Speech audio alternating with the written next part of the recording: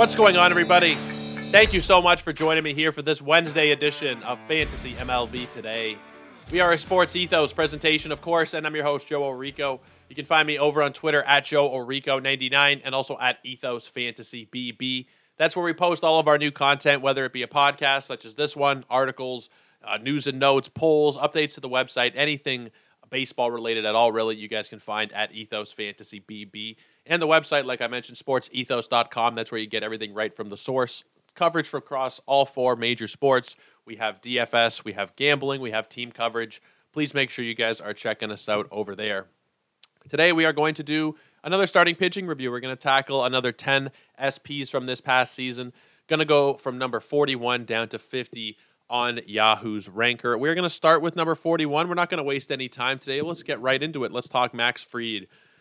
Max Fried had, honestly, an excellent season. And I know it was abbreviated. He only threw 14 starts, but while he was out there, it was a 2.55 ERA. He got a strikeout rate up to 25.7% and still had a very good walk rate of 5.8. You're looking at a 19.9 strikeout minus walk rate for Fried, which was the best that he had ever had. That 2.55 ERA is obviously great. Now, the problem with Max Fried this past season was that he had a bunch of injuries. He had a blister that's caused him to miss the end of the season, the last two starts, I believe. Now, the real problematic one was the forearm, and there was also his hamstring that got hurt right at the beginning of the season as well. He just kind of had stuff that was taking him out all over the place. The forearm is the concerning one. And Max Fried, I find, is a really tough player to kind of evaluate heading into 2024. I don't really know about how much certainty we have at this point about his health. I haven't really seen too many updates this offseason about anything, really. And I know what happened at the end of the season. It was a blister. It wasn't too serious. I don't know necessarily if he's like 100% all the way back from the forearm. I don't know. And he looked good when he came back this season. Don't get me wrong. It was over a short sample size over the last 8 or 10 starts that he made. He did look really good. It just kind of worries me a little bit when there is now, I don't want to say like a long track record, but we do have several injuries now for Max Fried. And I know I've talked about how I'm not really going to be holding that against a lot of guys this season. If you're coming into the year healthy, then you're healthy. But Fried literally just as recently as last season had a ton of injuries. And it's pretty much every year where he is dealing with something. Blisters do pop up a lot if you look at his injury history. Something he's dealt with, I believe, 4 different times in his career.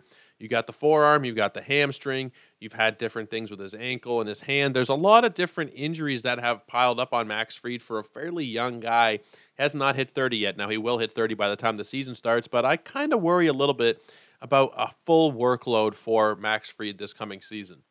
I mostly worry about it because we're not really getting any kind of discount on the price because of him missing time. I would have thought that he'd be maybe going a little bit later than this, but over the last month, his ADP is 63, minimum pick of 53, and maximum of 76. I don't necessarily hate it, but I just think in that range, and I've talked about this on Twitter the last couple of days. I'm going to be talking about my ideal team builds from the different draft spots. I think that based on my research, there's just a lot of guys that you can get at, either if it's around before Fried, around after Fried, that I think I would definitely be preferring if we're talking about taking your SP2 or potentially even your SP1 in that kind of range. I just think it's a little bit too pricey when I can go for Logan Webb at pick 69, where I don't have the injury concerns, and I'm getting a very similar type of player, albeit without the great team context to the same extent. But I think you can work around your draft, especially at this point, and take guys that you don't have as much of a concern with injury about. And I think Max Fried, it's not like I have massive concerns. He's not like on a Buxton level or a Jazz Chisholm type of level. But I definitely think that you could take a safer player in that kind of range and not even have to spend necessarily the same kind of price. You can wait a couple rounds and go for like my guy, Zach Eflin, who I'm going to be pushing pretty heavily this year. I'm going to be on the agenda of pushing Zach Eflin up draft boards. I'd be taking him pretty much every single time over Max Fried. You're still talking great team context. You're talking similar strikeout rate with even a better walk rate. You have a little bit of concern with Eflin based on the past, but he did just throw a healthy season where Fried was not able to do so, and that does kind of weigh into it a little bit for me as well. So I just overall think you don't need to be taking Max Fried where he's going. I think the price is a little bit too high, in my opinion, right now. But let's talk about number 42, Jose Berrios. I really, honestly was thinking he was going to bounce back this season. I didn't think it would be to the extent that he did. I thought we'd probably get, like a mid-4 type of ERA from Barrios, and it would be a bounce back, but it wouldn't be like a great fantasy season. But in reality, he gave you 11 wins. He threw 32 times this season, which is something that has been something he's done every single year, right? Going back to 2018. Obviously, you can't count 2020. He made every single start in 2020. But he has been a guy who has made every single start now pretty much for his entire career. He's not a guy who misses games. It was 189 innings for you with a 3.65 ERA. He was also able to give you a 1.19 whip and a 23.5% strikeout rate, which did get boosted back up. It did fall in 2022 in his horrendous season with Toronto, his first full year with the Jays. But he was able to bounce back pretty substantially this past season. And he was somebody that you were starting every single week with confidence. Now, I think Jose Barrios is somebody that he does have a little bit of variance in him, but I think 2022 was probably the worst that we are going to see out of him. I think you're probably looking at a guy who does give you that, what we pretty much always see from Jose Barrios, a 3.75 to 4 type of ERA, maybe a touch above at worst, maybe 4.1, 4.2 type of ERA, but somebody that is going to eat a lot of innings for you by volume and even by a per inning basis. He's going to be a decent strikeout guy. You have a potential to get the 200 Ks with Barrios, even if it's not a ton of double-digit strikeout games. If you look at his innings pitched, you're looking at 192, 200, 192, 172, 189. I think you're going to get the 200 Ks with double-digit wins, and you're probably looking at pretty decent ratios.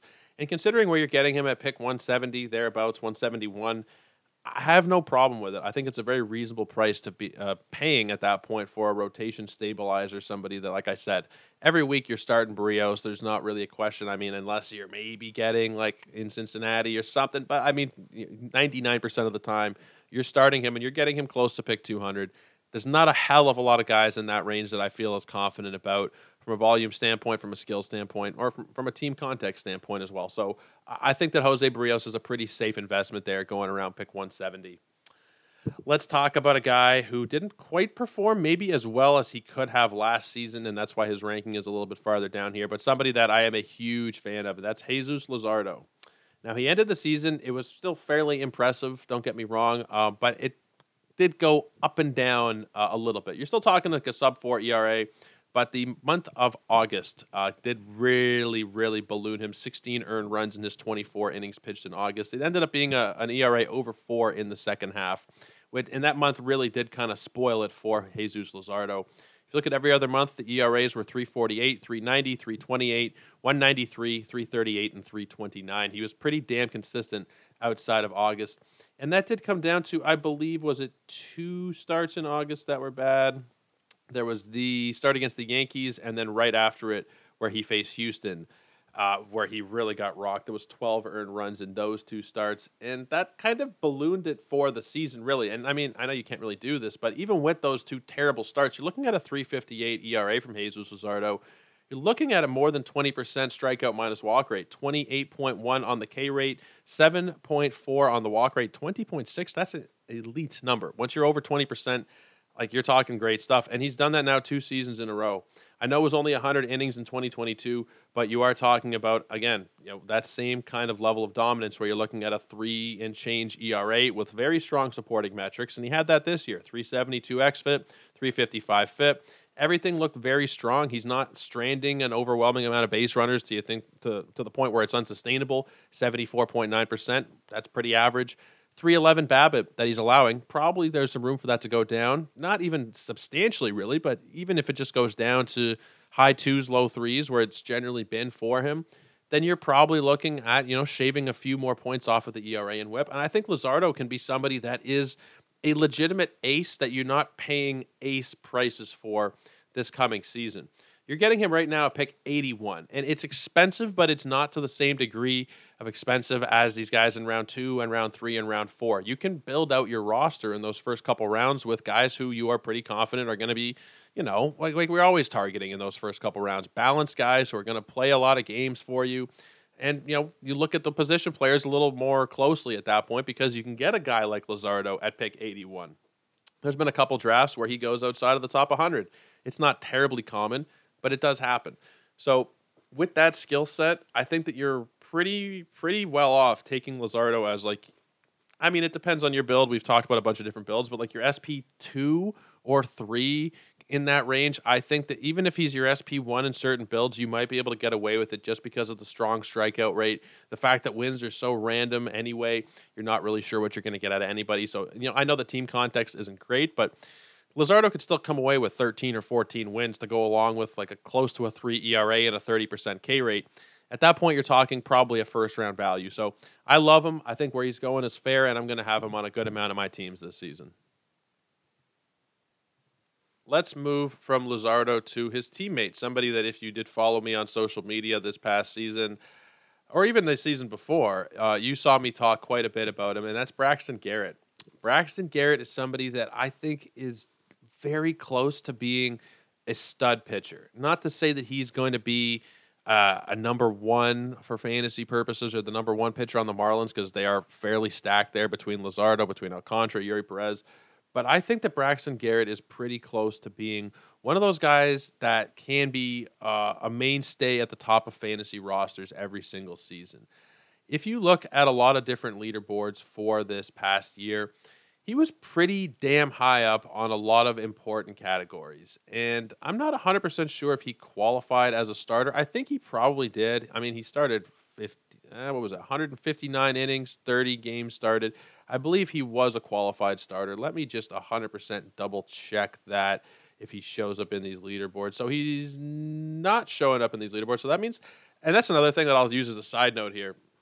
The qualifications for qualified starters probably have to be moved down a little bit here, because when a guy's throwing 160 innings and he's starting 30 games in the season, I think that he should probably be considered a qualified starter at that point. But in any event, when you drop the innings pitch threshold to 150, Braxton Garrett comes in at 8th on the xFIP scale with a 342 number. If you go to straight FIP, he's a little bit lower at 19th with a 368 number.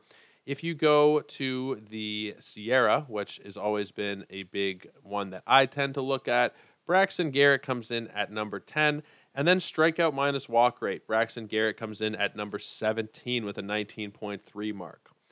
It might not be blowing you away, but that strikeout minus walk rate this season was better than Logan Webb. It was better than Blake Snell, better than Kyle Bradish, better than Senga, better than Corbin Burns, better than Sonny Gray.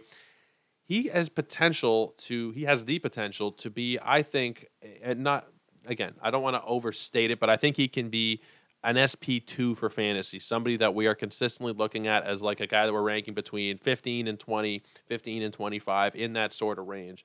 He has great control, 4.5% walk rate. The strikeouts are pretty average, 23.7%, slightly above average. But I think you'll take that, considering the skills that he shows in the other areas and the underlying numbers being so strong. I think that he's somebody that is going to be really, really interesting to me this year. I pick 183. You're not spending a high draft pick on him. It doesn't really matter if you're talking a 12 or a 15-teamer. If it's a 15-teamer, that's like the 13th round. And you have a potential to get a fantasy ace on your hands there, considering what he's able to do for you. I don't think that he's going to be able to unlock a massive, massive strikeout number. Maybe we see him get to like 25-ish. I think you're probably still looking at like a 24% K rate with maybe a 5% walk rate. And I think you're probably going to be able to see an ERA that's around what they're projecting here on Steamer, which is sub 4, 3.96. And there's not a hell of a lot of guys that you see projected for that kind of an ERA. I know it doesn't, knock you on your side because it's so low or whatever. But when you're getting him close to pick 200, again, he's a guy that I think you're going to be able to see a lot of innings out of. You're going to get average enough strikeouts, and I think the ratio, specifically the whip, should be really, really good considering the way that he is able to have that incredibly low walk rate. So I'm a big fan of Garrett, and I think I would be taking him pretty regularly here where he's going around pick 180 or so.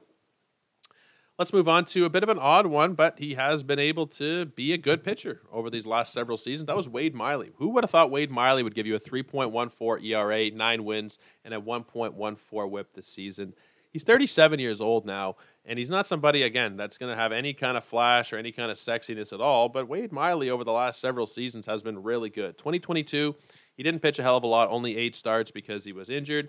He still gave you a 3.16 ERA in those starts. 2021, pitching in Cincinnati, 163 innings, 28 starts, a 3.37 ERA. Like, he's overshooting his advanced numbers. He's not a big strikeout guy. Wins are going to be kind of hit or miss because the teams have been kind of hit or miss over the years. But damn, like you got to give him his flowers. He's been able to be a really dependable starter, even as just somebody that you were streaming in this season. If he wasn't somebody that was like a regular in your rotation, and I know if you're playing in an NFBC league or if you're any type of 15-team league, he was on your roster because there's not too many guys that are going to have a sub 3.5 ERA that are just sitting there. But I just don't know what to make of him, right? Like we're talking about a guy who is 37 years old.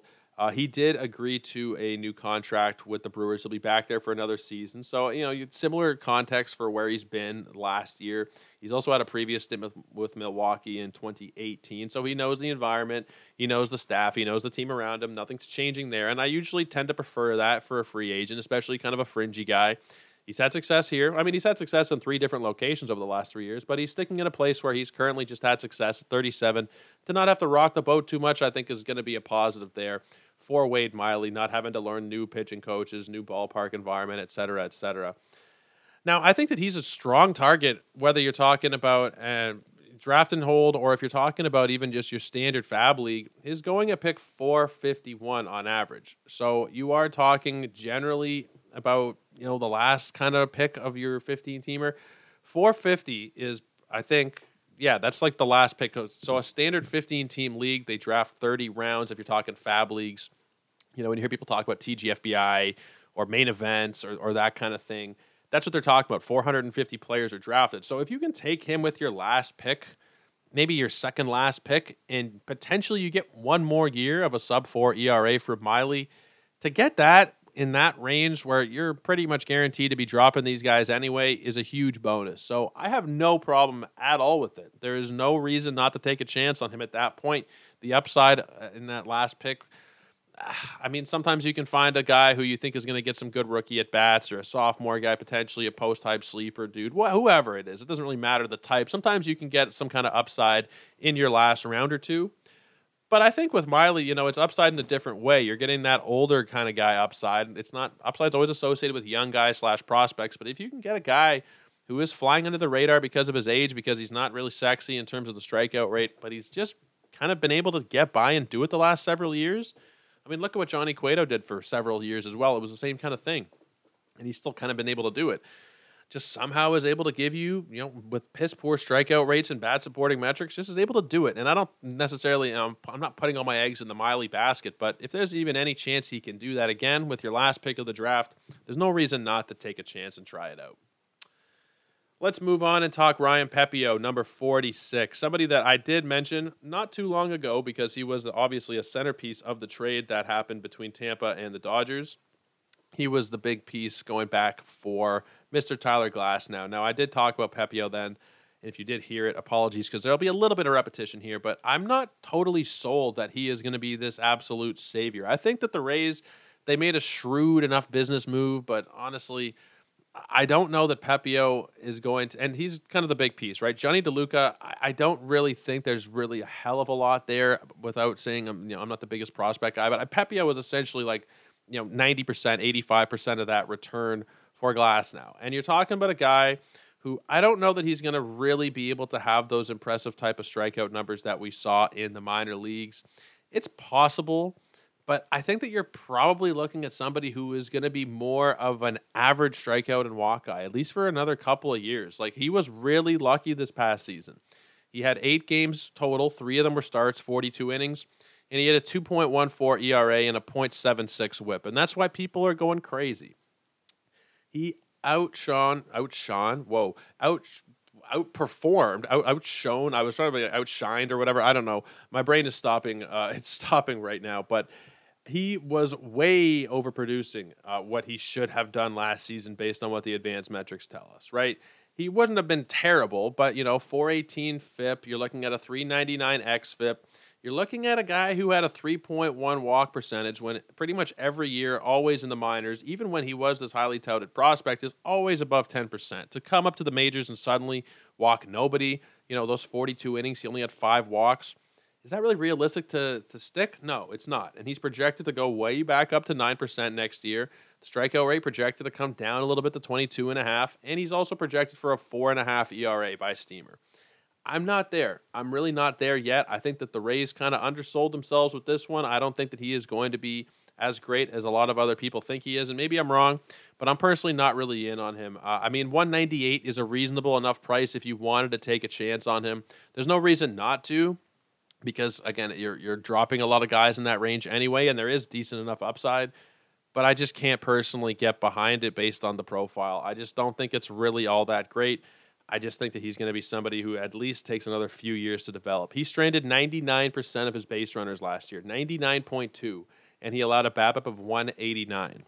You guys who've listened to the show for any length of time know we talk about this regularly. A regular left-on-base percentage is about 70 to 75, anywhere in that range. You're not stranding 99% of your base runners. A BABIP, regular BABIP, is roughly 300, somewhere in that kind of range for most pitchers. It'll vary, again, 280, 320, kind of wherever. But you're not ever seeing 189, right? Not for any sustained period of time, and it's not going to be any different with Pepiot. I think that we're looking at somebody who is going to disappoint us in 2024. Let's talk about one of my favorite young pitchers in baseball, Eury Perez. Had Eury on a couple teams this past season, and it mostly worked out for you. I mean, he didn't maybe pitch as many innings as you would have wanted. He got sent down. I believe it was the All-Star break they sent him down, and maybe you would have hoped for more. But let's take what we got. It was his first season. He was literally, I believe, 19 years old when he first made his debut. I could be wrong. Maybe he had turned 20, but I think he was 19. When's his birthday? April 15th. No, he might have just turned 20. But in any event, as a 20-year-old, his first real taste of professional base. I mean, he played in the minors, but first real taste of major league pitch or major league hitting. I am losing it here. Stick with me. I'll be okay. 3.15 ERA, 4.24 xFIP, 4.11 FIP, and 3.66 xERA. They're not bad, right? 3.94 SIERA as well, especially considering the age. I'm not going to be really too worried about that kind of overperforming, because you're talking anywhere from about a 0.7 to about a run and a half. It can be concerning on the upper end of that scale when you look at the xFIP, but the SIERA being about a 0.7 higher than the ERA is not going to be a huge concern. He came up and he was able to carry over that big strikeout rate we saw in the minors, getting nearly 30% strikeout rate. It was 28.9 to go along with an 8.3% walk rate, which is totally fine as well. 20.6 on the strikeout minus walk rate. I think that he's going to be really, really good, and I think it's going to happen pretty much right away at this point. They don't really have a lot of room to play with, leaving him down in the minors, and there's not really any need to at this point, right? I think you're probably going to see him in between the minors and majors this past year. We got 91 big league innings, 36 in the minors, so you're talking 130, 120-something innings. I think you're probably going to see like 160 or so innings from him next year, and that's it's something that you're not seeing from a hell of a lot of pitchers. You saw with Braxton Garrett when I was doing the his analysis that I had to lower the innings threshold for qualified pitchers because 160 is that rare. You don't really see it, and I think that's probably what we're going to get out of Perez. You might not get a hell of a lot of wins, but you're going to get likely exceptional ratios to go along with a really good strikeout rate, and I honestly can't see him not growing on what he did last year, not building on what we saw from him in 2023. I know it doesn't always work that way, but he is one of those guys who is pretty much a can't-miss type of prospect. I think we're going to see him build on what he did last season. It might not be a 3.15 ERA again, but if he got up to like a 32% K rate, I wouldn't be that surprised at all. Now, the price is pretty expensive. At pick 69.3, call it 70, call it 69, whatever it is at that point. It's a little pricey, and I wouldn't want to be taking him on every team. Again, this comes down to your philosophy as well. But I think if you are somebody who wants to kind of play it safe in your drafts, taking a guy who we don't really know fully if Miami is going to take the kid gloves off, we don't know how well that team is going to perform overall. There are definitely some risks associated with it. So I'm not saying 100% you got to go and take him in every draft. He's going to smash for sure. But I do think that it's a reasonable enough price to pay for somebody who could very realistically return a top 10 SP season. So I'm not going to be holding it against anybody who does want to go out there and pay that price for him. Let's talk Cole Ragans, who was the talk of the town for quite some time this season. Did finish out as the 48th SP if you look on Yahoo. I mean, I don't love what we've seen so far, specifically the price. And the price is $109 right now. It has gone a minimum of 91, maximum of 144 over the last month. I think we're playing with fire a little bit here from a guy who, again, we're talking 12 good starts, and it was good, but it wasn't blow you away to the same extent as some of the other guys we're seeing being hyped up to this extent, right? Like he was not as good as Yuri Perez, I don't think. He had a 10.5% walk rate. He had the same kind of strikeout rate. The ERA was in the same kind of range. The supporting man, like it was very similar type of production to what we saw from Perez with worse control. And of course, people are going to be a little more interested in the lefty because it's kind of flashy. The fact that he was traded midseason and seemed to have this, renaissance in Kansas City. I think people are going to really overvalue Cole Ragans. He's not a top 20 SP for me. He's not a top 30 SP. I don't even know if he'll be a top 40 SP. I think that you're probably looking at somebody who's going to give you a mid-4 type of ERA with probably a decent strikeout rate, but I don't think you're going to be seeing 28 necessarily, again, sustained. I think you're probably, maybe he's able to get to like 26, 27, but if you start him over the course of a whole season, I don't see him being able to sustain those same kind of strikeout numbers. Walks have always been an issue. I don't see that going away anytime soon. We saw that start in Toronto where he could not get any control of the ball. He was slipping all over the place. Not to say that that's who he is or anything, but we've seen that there's legit control problems. Maybe you want to blame the mound for what happened in Toronto. Whatever. I just don't think that he is fully there yet to justify what will be a top 100 pick come the next few weeks of draft season. I just personally can't really get behind doing it with Cole Ragans. 109, I guess, is not terrible. If he is able to, continue what he did last season, then you're getting a great bargain. I just think it's a very low probability of him carrying over those last 10 or 12 starts into this season and being able to do that over the course of 32. But that's just my opinion. I can definitely understand why people are interested. But again, the team context is terrible. Kansas City's not a great pitching environment. Pitching coach-wise, organizationally, not a great pitching organization. There's a lot of things working against him, and I just don't know that I'm really going to want to invest where the price is going to be. Let's talk Aaron Civale. Aaron Civale came over to Tampa from Cleveland midseason for Kyle Manzardo. And, they got what they wanted, I guess. I think they really overpaid for a guy in Civale who is truly not that exceptional, I don't think. He's a pretty good mid-back rotation guy, but when this Tampa team is fully healthy, he's not even the top 5 starter for them, right? Maybe now with Glasnow gone, maybe he is, but when you got Rasmussen, when you got Springs, when you got Baz, when you got McClanahan, all these guys working together, Eflin, he's not a top 5 starter there. I think they probably overpaid for him. Now, he finished the year with a 3.46 ERA, 4.10 xFIP, and his SIERA was 4.15. You're looking at a 23% K rate, 6.5% walk rate. He was good. He was fine, but I don't think that he's somebody that I can really expect a hell of a lot out of next season. Maybe he's able to give you decent volume, but he doesn't go terribly deep into games. 23 starts was only 122 innings. He's projected for 28 starts and 157 innings, which is okay, but he's projected for a 4.14 ERA and a 1.25 WHIP. I just think it's fairly mediocre. It's not going to be something that I think is going to be terribly exciting. Now, maybe Tampa can tinker with a couple things, and we can maybe become like closer to a version of Eflin this year. And I think that there's some reason to maybe buy into that. At pick 206, it's cheap enough to find out. He's not going to be a must-roster player for me because I just don't think the skills are that great for Civale that he is like an unimpeachable pick. Like he's somebody who could very realistically give you a close to 5 ERA this season, 4.7 ERA with a 1.4 WHIP. There's not really many strikeouts to fall back on. I could see it being a bit of a disaster draft pick. So for me personally, I'm not going to be taking him on a lot of teams, but I might do it once or twice. Let's talk about number 50 and wrap it up for today with Aaron Nola. Would you believe Aaron Nola coming in at 50th on the starting pitcher list behind Wade Miley, behind Ryan Papio, behind Aaron Civale? It's ridiculous.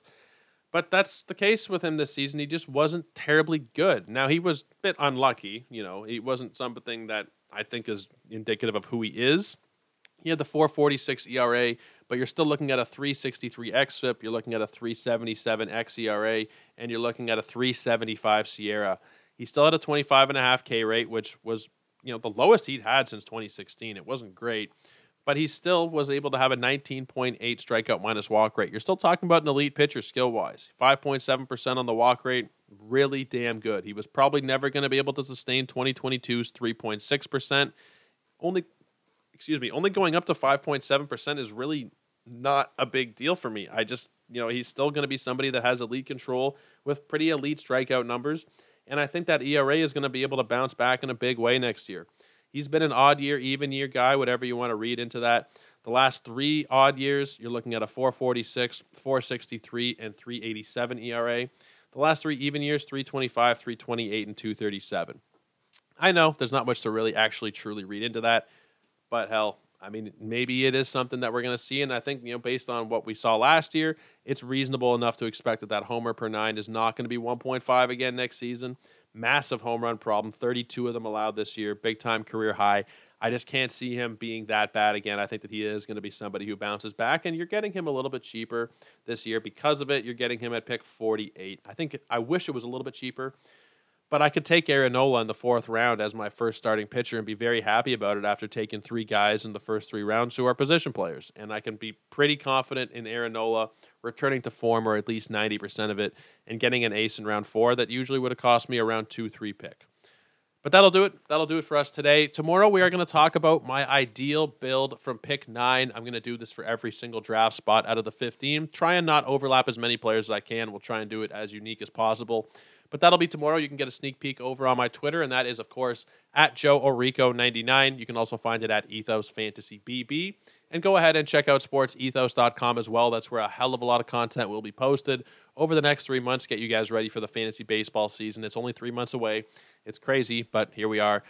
Make sure you guys are subscribing to the podcast if you haven't done so already. I'd really appreciate any ratings and reviews. That would also go a long way in helping us to grow the show here. But I'll leave you there, guys. Until tomorrow, take care, have a great night, and cheers.